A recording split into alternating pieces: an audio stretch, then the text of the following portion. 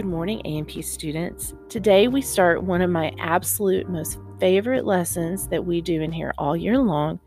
A long time ago, when I first started teaching A&P, I stumbled across this website that had celebrity autopsies, and I saw Michael Jackson's, and I thought, wow, this is really kind of cool and interesting, and decided that I would somehow or another make this fit into our lesson and in our class.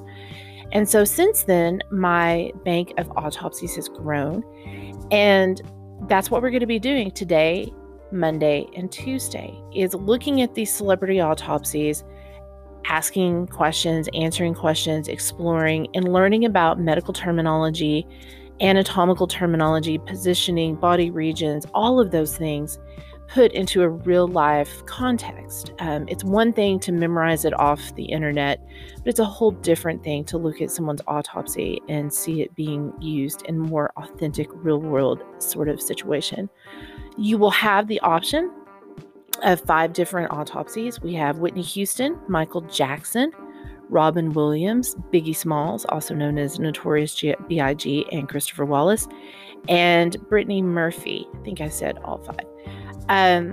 So those are the ones you will have the option of choosing from. Today is mostly just an exploration, getting in there, deciding which one do you like, and then Monday we'll roll out with more of the questions that pertain to each autopsy. So each autopsy has its own specific set of questions.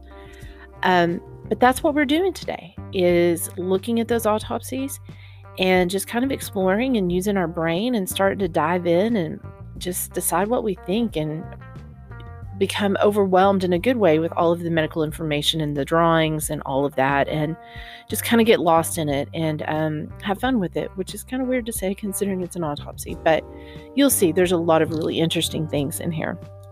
So that's what we are doing today. Make sure that you completed your 2 assignments, the one from Wednesday and the one from yesterday.